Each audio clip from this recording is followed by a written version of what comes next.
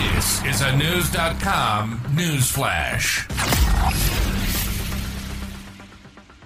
Wall Street Journal reporter Evan Gershkovich's most recent appeal for his release from detention in Russia has been denied.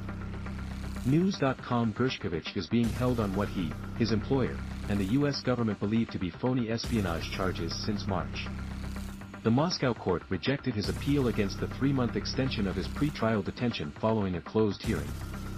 The presiding judge did not provide an explanation for the decision, and with the current ruling, Gershkovich can expect to remain in custody without trial until at least November 30th.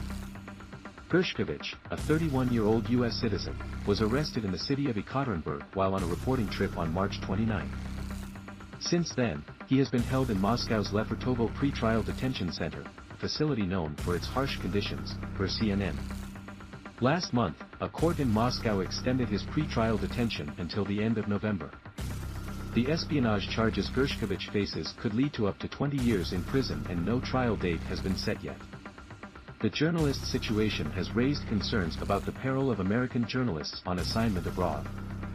During a Clinton Global Initiative, a non-profit organization launched by former President Bill Clinton aimed at addressing international issues, meeting in New York City, Almar Latour, CEO of Dow Jones and publisher of the Wall Street Journal, spoke about the impact of Gershkovich's continued detention on American journalists' safety while working overseas. The topic of a potential prisoner swap was also discussed during the event. Moderator Dana Perino asked Latour if he could comment on collaboration with the Biden administration regarding a prisoner exchange. In response, Latour referred to a recent Wall Street Journal article that mentioned President Vladimir Putin's desire to have Russian assassin Vadim Krosikov released in exchange for Gershkovich, a transaction fraught with financial and moral implications.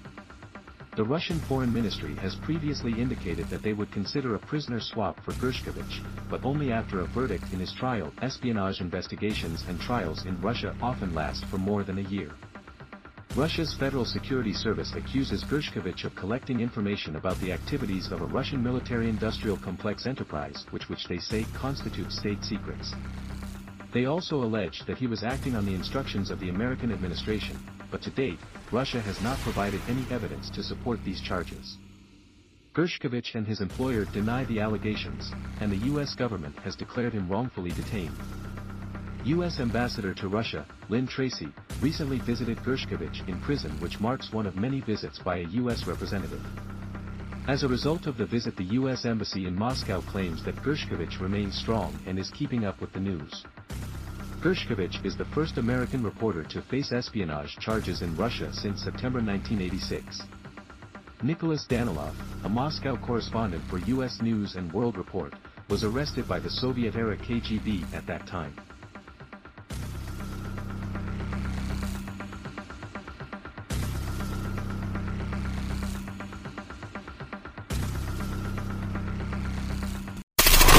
Knowledge. Unfiltered. News.com. News.